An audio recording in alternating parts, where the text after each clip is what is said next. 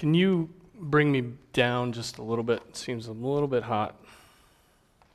So today's too brief biography is John Calvin.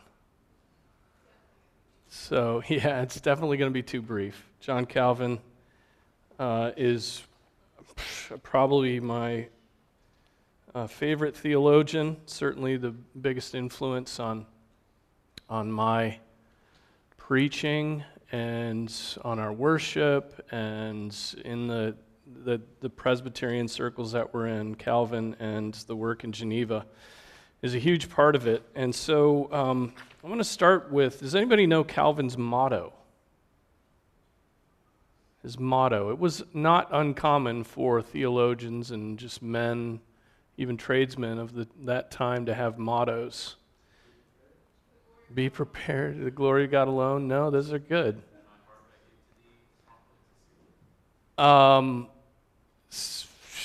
Yeah, I've got a little different version. I offer my heart to the Lord in sacrifice.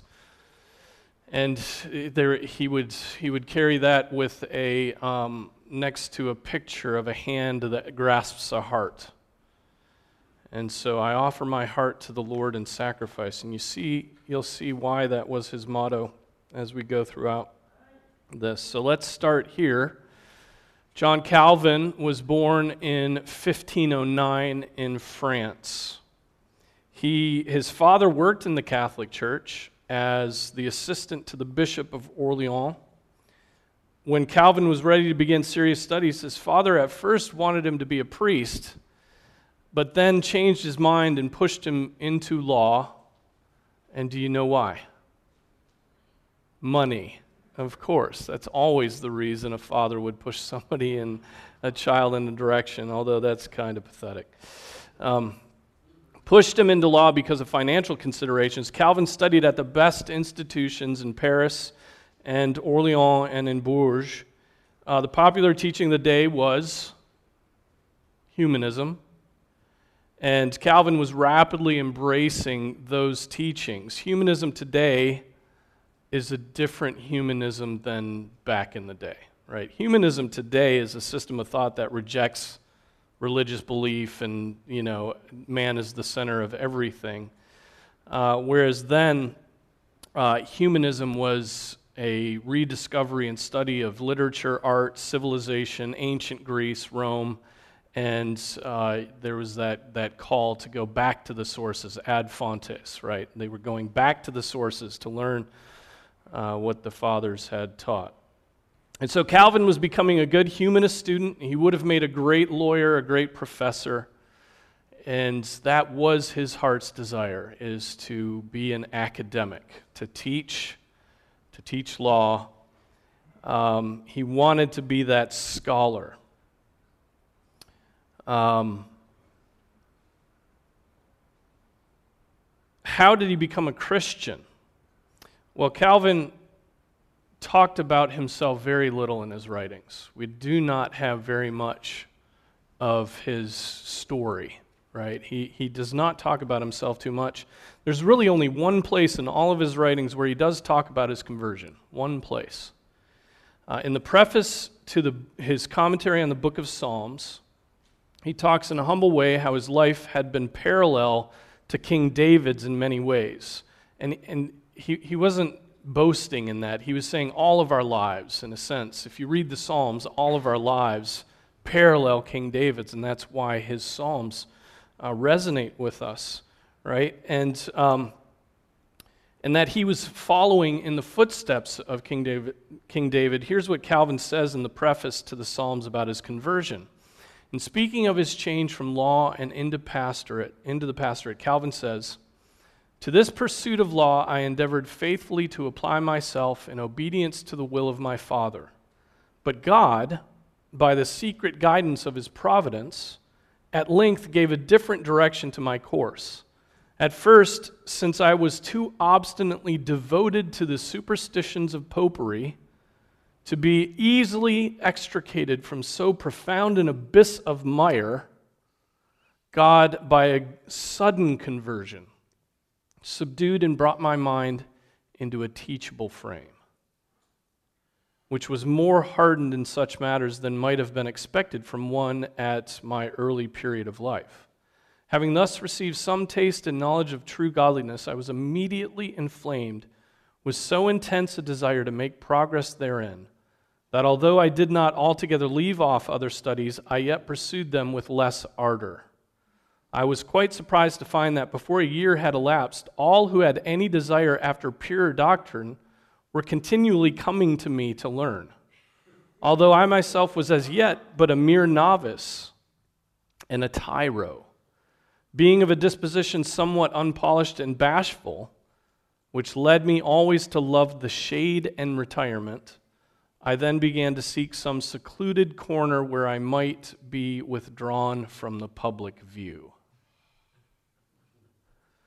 And that is Calvin throughout his life, and God keeps thrusting Calvin right out front, right? He wanted to retire. He was a bashful, sort of scholastic type, sickly, and he just wanted to retire, but God kept calling him into the forefront to reform his church.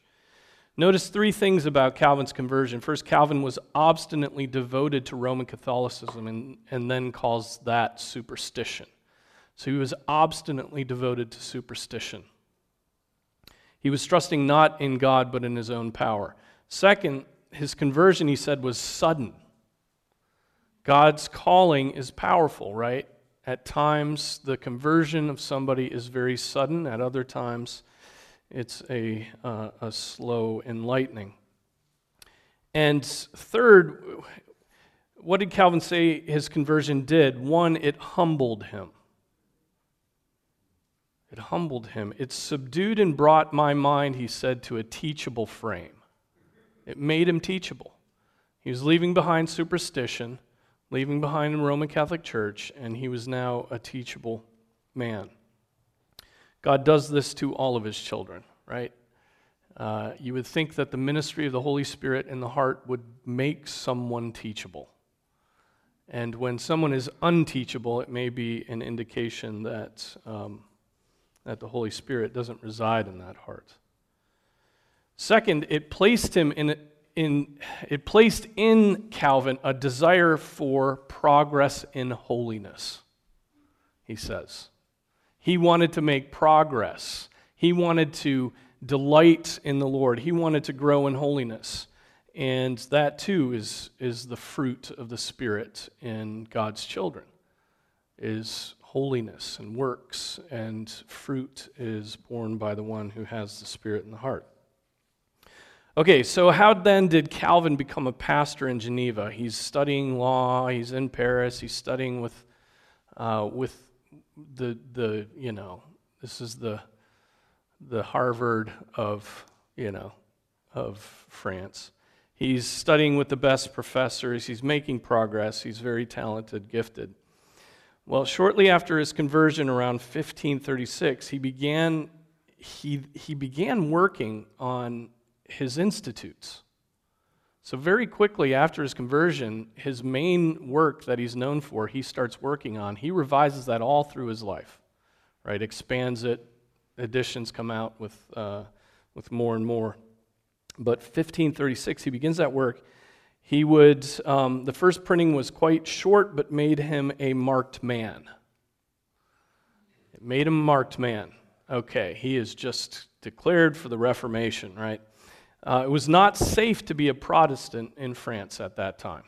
It was not safe at all. In fact, during his life, Calvin, through the Geneva Academy, where they trained pastors, would be sending pastors back into France to die. Right? They would go and pastor and be killed. So after publishing the Institute showing his reformed colors, he was urged by others to flee from Paris. He did so, and by God's providence, though he was headed toward Basel or Strasbourg, he was rerouted through Geneva. For some reason, there was trouble on the road to Strasbourg, and he had to go through Geneva. The roads were barred by troops. He arrived in Geneva, and he planned to stay one night. when the pastor of the church in Geneva, a man named William Farel, heard that Calvin was in town. He dropped everything and sought him out. Right? So he obviously had, Calvin's reputation preceded him. He had written these institutes, and there's the pastor of the church in Geneva, and he's like, okay, I'm going to seek this guy out. Farel found Calvin, in one of the great moments of the Reformation ensued. This meeting between Calvin and Farel is just one of the great moments. Here's the scene as imagined by a biographer of Calvin named, this is a great biography if you want a short, readable biography of Calvin. It's by a strangely named guy, Emanuel Stickelberger. Stickelberger, it's good. Okay, so here's how he gives like a dramatization, drama. Did I just say that? Sorry. He dramatizes this. And, okay, so here's how it starts. Farel blustered, "You are not leaving. That's all off. There is much for you to do here." "What do you mean? I am sorry, but I cannot remain any longer than one night." Farel paid no attention. With great eloquence, he began to demonstrate to him, who was more than 20 years his junior, in what miraculous way the city had been won for the Reformation. His words bubbled over as he described this great happening. It was not long before the stranger learned of the tenacious struggle for the victory of the pure word. "Look around you," Farel said. "The followers of Rome have been overcome. The abuse is checked. Now, however, we need you in order to teach the scriptures to the ignorant people who hunger after salvation." Calvin shook his head. "To teach? I still want to learn. I intend to write several things for which I would not find the time here. I want to talk about these things with Butzer and Capito, also those who are in Wittenberg. I want to deepen my knowledge." Farel only heard half of that. He interrupted him, impatiently shaking and turning his raised hand with outspread fingers.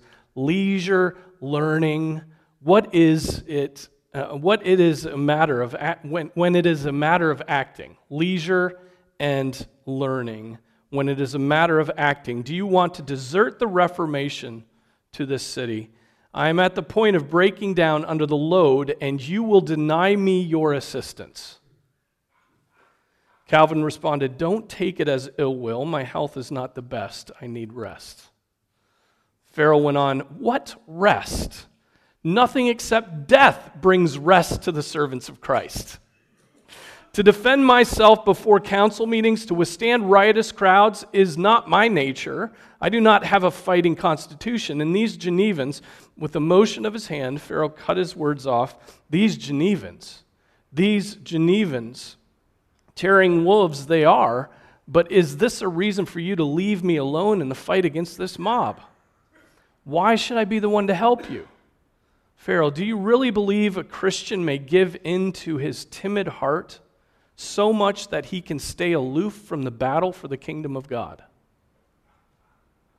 Once more, Calvin pleaded with wringing hands, disconcerted before the strong, demanding look. "In the name of God, have mercy on me," Calvin said. "Let me serve him in a way that is different from your understanding of it. I cannot. You cannot? Jonah too thought he could not when the Lord called him." The storm began in the soul. Listen. The storm began in the soul of the afflicted Calvin. More and more he resisted, opposing the coercive will of his visitor with his own equally strong one. Farel was determined only to break all resistance, nothing else. He entered the battle with the certainty of reaching his goal. The obstinacy of his opponent drove the blood to his head. His eyebrows lifted in a threat. He forgot with whom he spoke and was no longer concerned with any formality. "For the last time," he said, "do you want to follow the call of God or don't you?" Calvin gnashed his teeth, uncontrolled, his fingers twisted, his black pointed beard. "No, no, no." A hostile glance struck Calvin. Now the preacher stood taller and his eyes hurled lightning. "You are concerned, you are concerned about your rest and your personal interests. Therefore I proclaim to you in the name of Almighty God, whose command you defy, Upon your work there shall be no blessing. Let God damn your rest. Let God damn your work.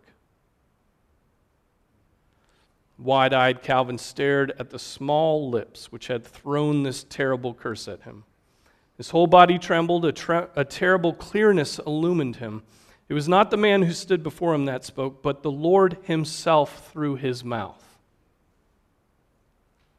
He felt the presence of the invisible, seemed to perceive the hand of God, which coming from heaven descended upon his head and rooted him irrevocably to the place which he desired so much to leave. As if under searing fire, Calvin's defiance melted, and he offered his hand to the preacher and said, I obey God.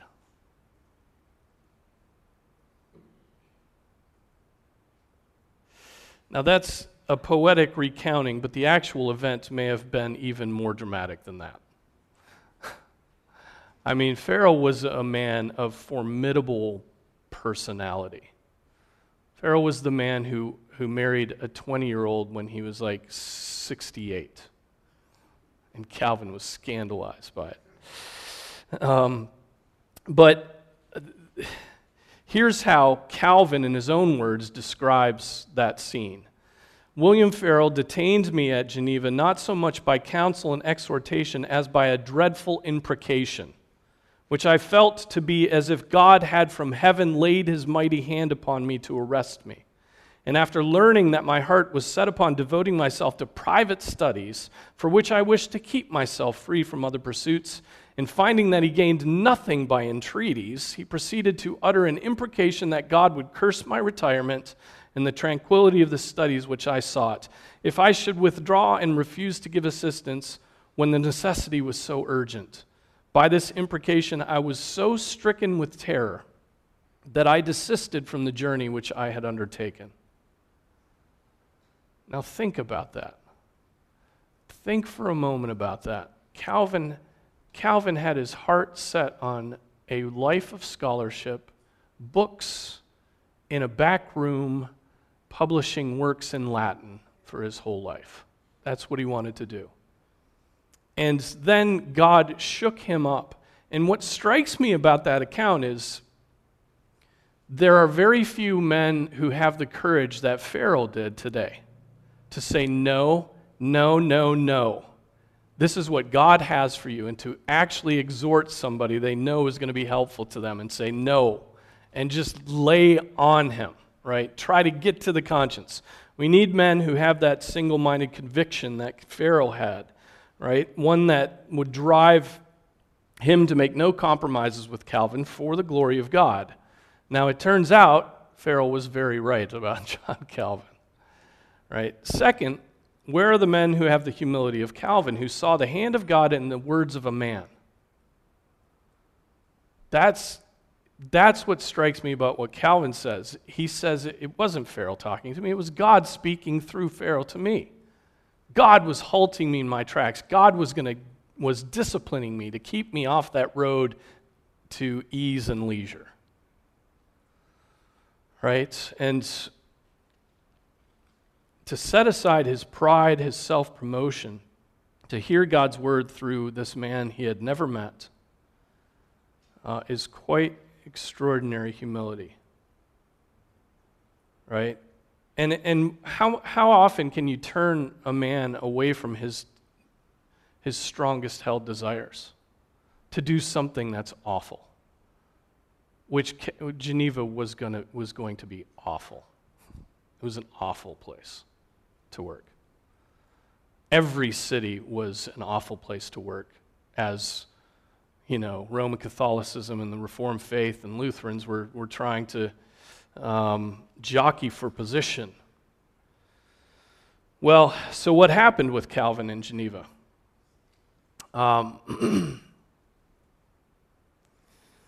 We return to the preface of Calvin's commentary on the Psalms, where we get, this is where we get most of Calvin's autobiographical writing, almost all of it. We get 3 sentences on this next period of Calvin's ministry.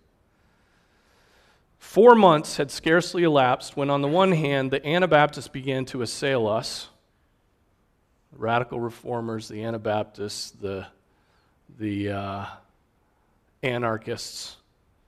And on the other, a certain wicked apostate, who being secretly supported by the influence of some of the magistrates of the city, was thus enabled to give us a great deal of trouble. At the same time, a succession of dissensions fell out in the city, which strangely afflicted us. Being, as I acknowledged, naturally a timid, softer, and pusillanimous disposition, I was compelled to encounter these violent tempests as part of my early training. So he's realizing that God is honing him right here. He's this retiring sort of weakling, and now he's a pastor, and like he's getting attacked, and God is preparing him. He says, and although I did not sink under them as yet, I was not sustained by such greatness of mind, as not to rejoice more than it became me, when in consequence of certain commotions, I was banished from Geneva. So after working in Geneva for just 2 years, both Calvin and Farel are kicked out of the city. They're banished. What led to the banishment? Well, during the Easter celebrations of 1538, Calvin had a very difficult decision to make. Was he going to serve the Lord's Supper, the peace meal of the Lord, right, when there was so much opposition to the leadership of the church? Or was he going to refuse? Was he going to serve, or was he going to refuse? And here's what led to the opposition Calvin and Farel faced. The city council adopted Calvin's new confession of faith. 2, Calvin and Farel desired for the citizens of Geneva to accept the confession of faith as well. Many were unwilling to do so. The Libertines, the Anabaptists, those whose hearts were still with the Roman Catholic Church, old school Genevans, right? And basically the anarchists said they would not accept the new order. Eventually the city council, which had adopted the confession, came to oppose Calvin and Farel themselves, right? Politics. Things got so bad in Geneva by February 1538 that the council imposed directions about what songs people could sing. They were happy if the songs made fun of the pastors, especially. They placed a curfew on the citizens of 9 p.m. and told them not to have loud arguments about various topics. Then came Easter 1538, and Calvin and Farel refused to serve the Lord's body, to serve the Lord's Supper to this divided body. They just said, no, you won't, you can't come in faith. So the council decreed that Calvin and Farel shouldn't take the pulpit the next day. What do you think Calvin and Farel did? Well, the decree of the council did not stop Calvin. Stickelberger writes, at the appointed hour he mounted the pulpit of St. Peter's Church. To him who was the enemy of all kinds of excitement, meek in nature, who had spent a sleepless night, the short walk was bitter as death. Yet cost what it would, he obeyed God rather than man. At Easter, the city must not remain without the gospel. During the sermon, he addressed the issue of the Lord's Supper. He said, before all of you we testify that it is not a question of leavened or unleavened bread which prevents us from celebrating with you the Lord's Supper. Because they had argued about that, the city and the church. Think of the strife, the revolt against the gospel, the blasphemy which prevails among you. Think of the manifold defiance against the word of God in the Lord's Supper. So he just gets in the pulpit, hits it straight on. Farel preached elsewhere, and it was not quite as safe. His friends had to intervene in order to protect him from an angry mob which surrounded his pulpit. Calvin then preached again in the afternoon, and things got ugly. The same thing happened to him as happened to Farel. An angry mob surrounds the pulpit, wants to pull him out and throw him over the city gate. That night, the city council gave them 72 hours to leave town. Their ministry was seemingly over. And so they separate ways. Farel goes to, I think, Neuchâtel, and Calvin goes up the road to Strasbourg. Okay. Strasbourg was the city he intended to go to early on before he got detained in Geneva. And he's like, okay, I like this. Here we go. And so we return to the preface of Calvin's commentary on the Psalms. Again, Calvin lays this out there. And this is what Calvin says of this time in his life. By this means, by his banishment from Geneva, set at liberty and loosed from the tie of my vocation, I resolved to live in a private station, free from the burden and cares of any public charge, when that most excellent servant of Christ, Martin Bucer, employing a similar kind of remonstrance and protestation as that to which Farel had recourse before, drew me back to a new station. Alarmed by the example of Jonah which he set before me, I still continued in the work of teaching. And although I always contended like myself, studiously avoiding celebrity, yet I was carried, I not know how, as it were by force, to the imperial assemblies, where, willing or unwilling, I was under the necessity of appearing before the eyes of many. So what he's saying is, Bucer did the same thing Farel did, said, no, you're a churchman, you're going to teach in the church, and before he knew it, he's teaching the Word of God before the rulers of the world. What happened during his time in Strasbourg? Well, he was mentored by Martin Bucer. I hope to get to him later in one of these sessions. He had a congregation of 500 French refugees that he pastored. He became their pastor. He took on a settled, but not a pioneering ministry, right? That was a settled church. He came and he pastored it. He preached 4 times a week. He taught the scriptures. He conducted debates. So he was in the thick of this Reformation work. He wrote a brief treatise on the Holy Lord's Supper, where he said, we confess with one accord that when, according to the institution of the Lord, we receive the sacrament in faith, we become partakers in reality of the true body and blood of Christ. How this happens, some are able to explain better and clearer than others. Above all, however, it is to be emphasized, in order to exclude all material conceptions, that one must lift his heart on high to heaven. One cannot bring the Lord Jesus down so that he becomes confined in transitory elements.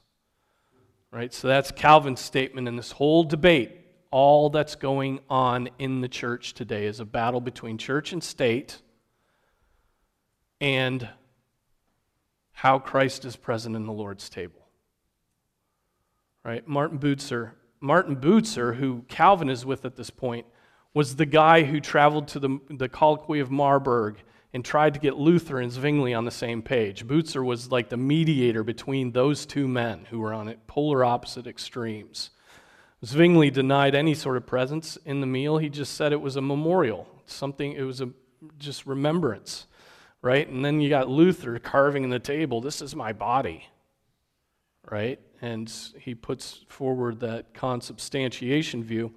And then Calvin, notice it's us being lifted up into Christ's presence, right? Where we partake of his body because of our union with him, that organic union that we have with Christ by the Spirit. And so this is the main argument. They're fighting for their lives against the civil authorities, but they're also arguing amongst themselves about the Lord's table. And they would never unify. And so what else does Calvin do there? He writes an exposition on the Epistle to the Romans. He married his wife, Idelette de Boer, who was a widow and she was Anabaptist, I believe, and widowed, and was a sweet, loving wife to Calvin. She had 2 children who lived with her and Calvin. Calvin had converted her and her husband from Anabaptist sentiments to the Reformed faith before he died, before her husband died. Farel married them, and Calvin said of his wife, she is not only good and honorable, but also handsome. Which is what I'd say of my wife, too. They only had 9 years together, and he would write to his friends after she died that she was a precious help to him. The only child they had died within a few days of being born, and Calvin called that his severe wound, something that he never could get over. All right, so there he is in Strasbourg. He's doing the work. He's not doing the work he wants to do, but he's there serving the Church of the French. And he lives there for a little over 3 years.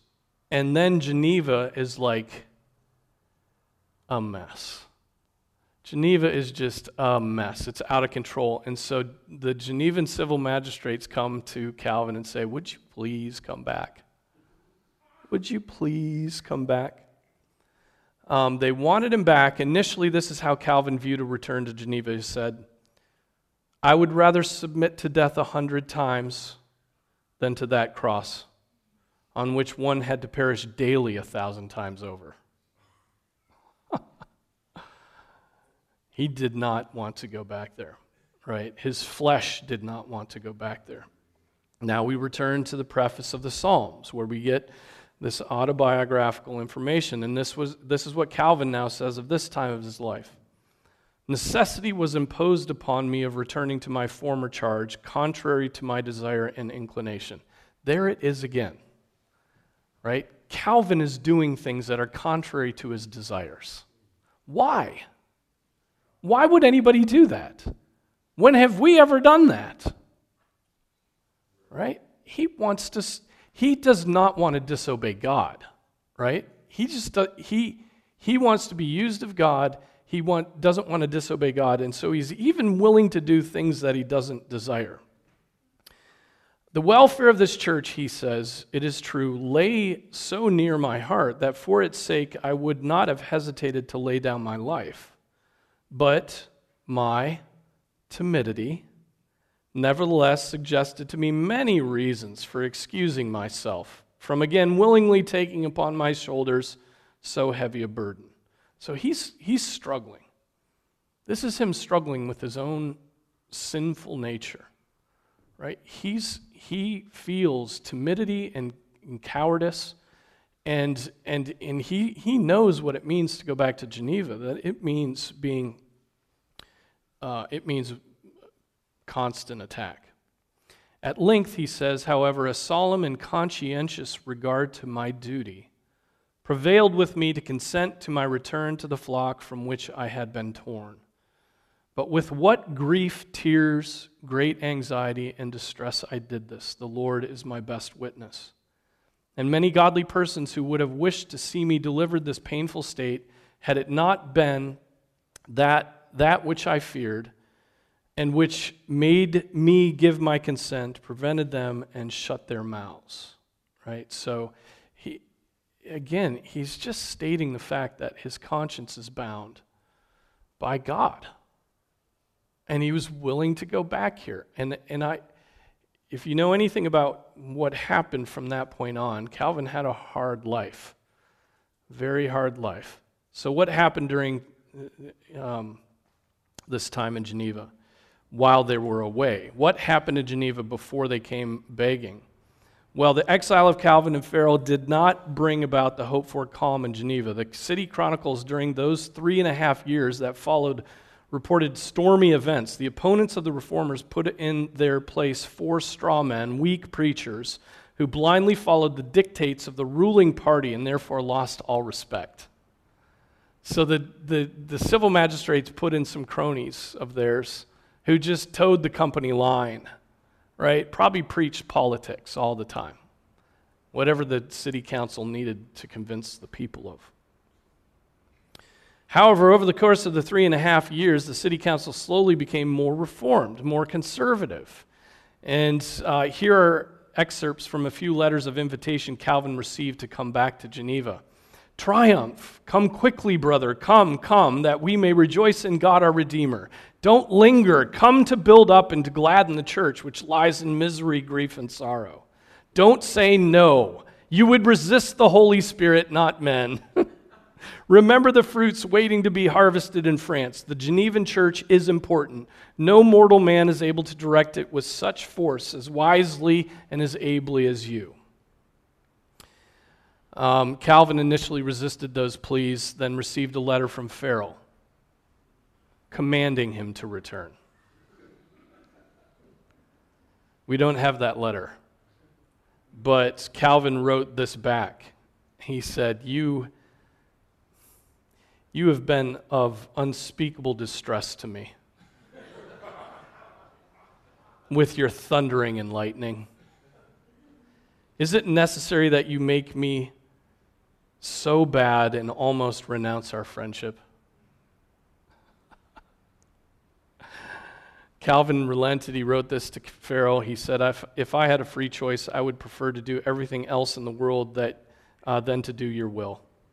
But I know that I am not my own master. I offer my heart to the Lord in sacrifice. There's his motto. After I have overcome my soul and control it, it shall be subject to him alone. Calvin then would spend the next 25 years of his life serving the Lord in Geneva. On his return, he draws up a church order, a set of rules for governing the church. Now he can flex his muscles. Now he can tell the civil government what they're going to do as a church and what the church is going to do. He devised a catechetical system to train the children. Primary and elementary schools were established. He started the Geneva Academy for the training of pastors. And during this time period, sometime in there, maybe the 1650s or 1550s, Knox came to Geneva, spent about a year in Geneva ministering to some English refugees. And Knox said of Geneva, it's the most perfect school of Christ that ever was on the earth since the days of the apostles. And he was committed to expository preaching without notes 5 times a week. Oh, man. 5 times a week.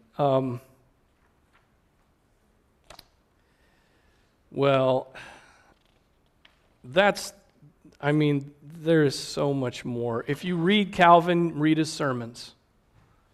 Read his sermons. His sermons the amazing thing is he wanted to be an academic, and you see his academic work in the institutes as it needs to be because that's a systematic theology.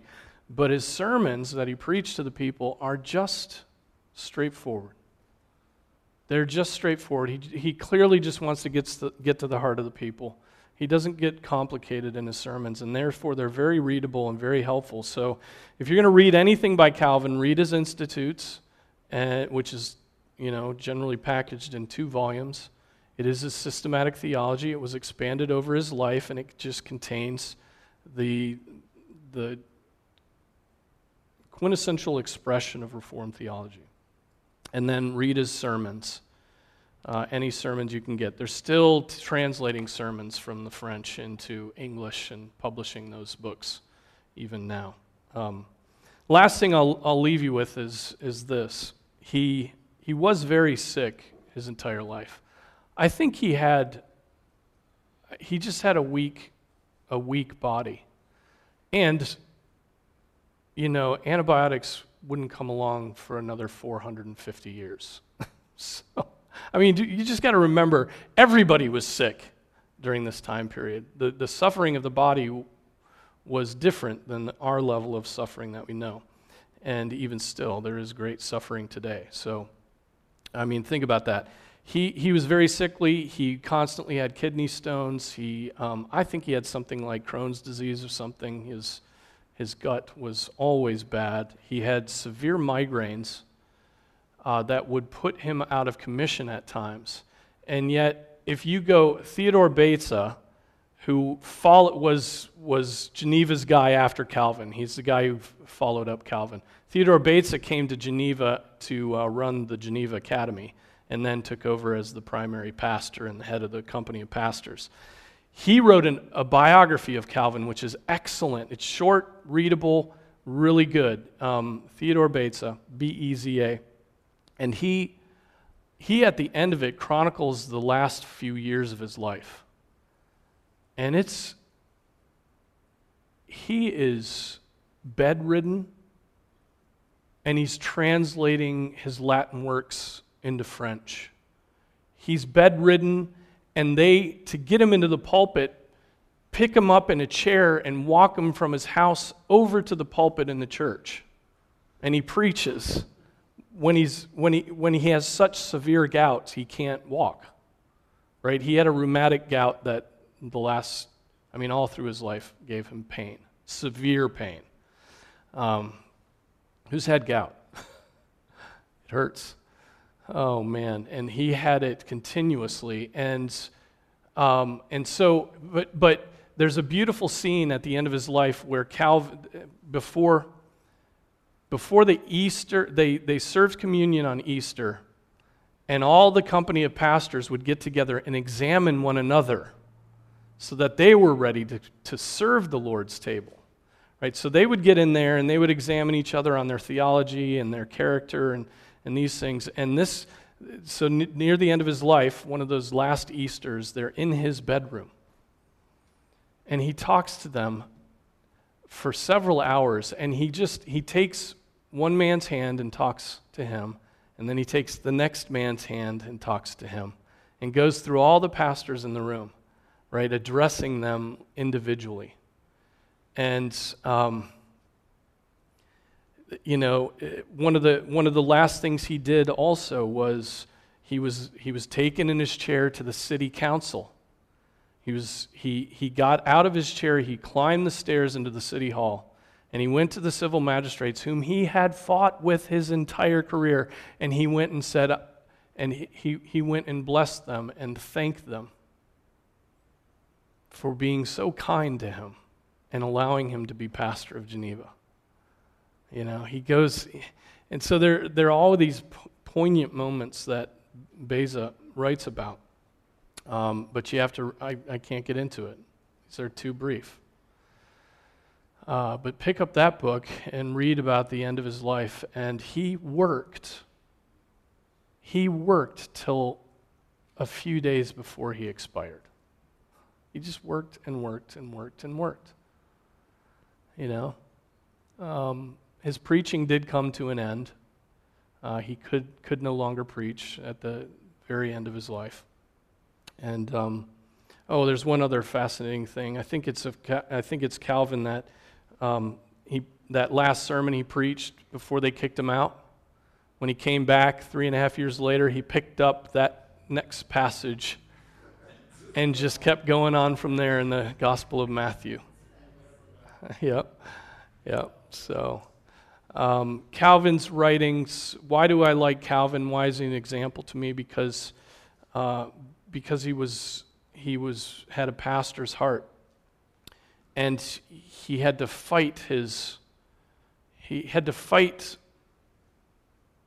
wanting to withdraw, and yet he pastored so well, and he had such influence. He's writing to the King of England, he's writing to the King of Poland, he's writing to the Anglicans, he's writing to the Reformation that's happening in Germany. He's constantly corresponding with this, and he just has his hands in everything. And so not only is he concerned about Geneva, he's concerned about the church broadly. But go read the consistory records of Geneva. Go read the elder board minutes from Geneva. They're published. And it's fascinating.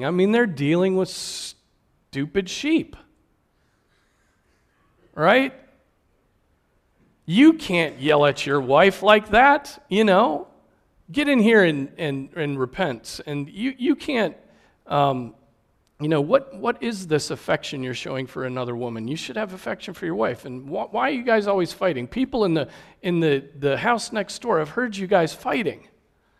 What is going on here? Just dealing with rubber meets the road, sinful sheep, right? Like us. We all need that help. And so you just see that Geneva was this example of pastoral ministry that I think should be imitated even today still, and because it follows the commands of Scripture. All right, we got to stop.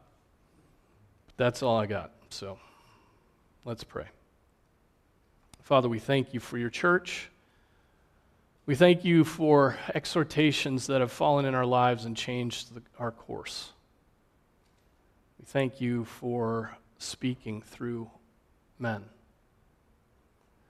And Lord, we thank you for the examples in history of those who feared you and so chose to deny themselves and work for you. I pray that we would examine our own hearts and let go of our own desires that we hold and that are holding us back, and that we would desire what you desire.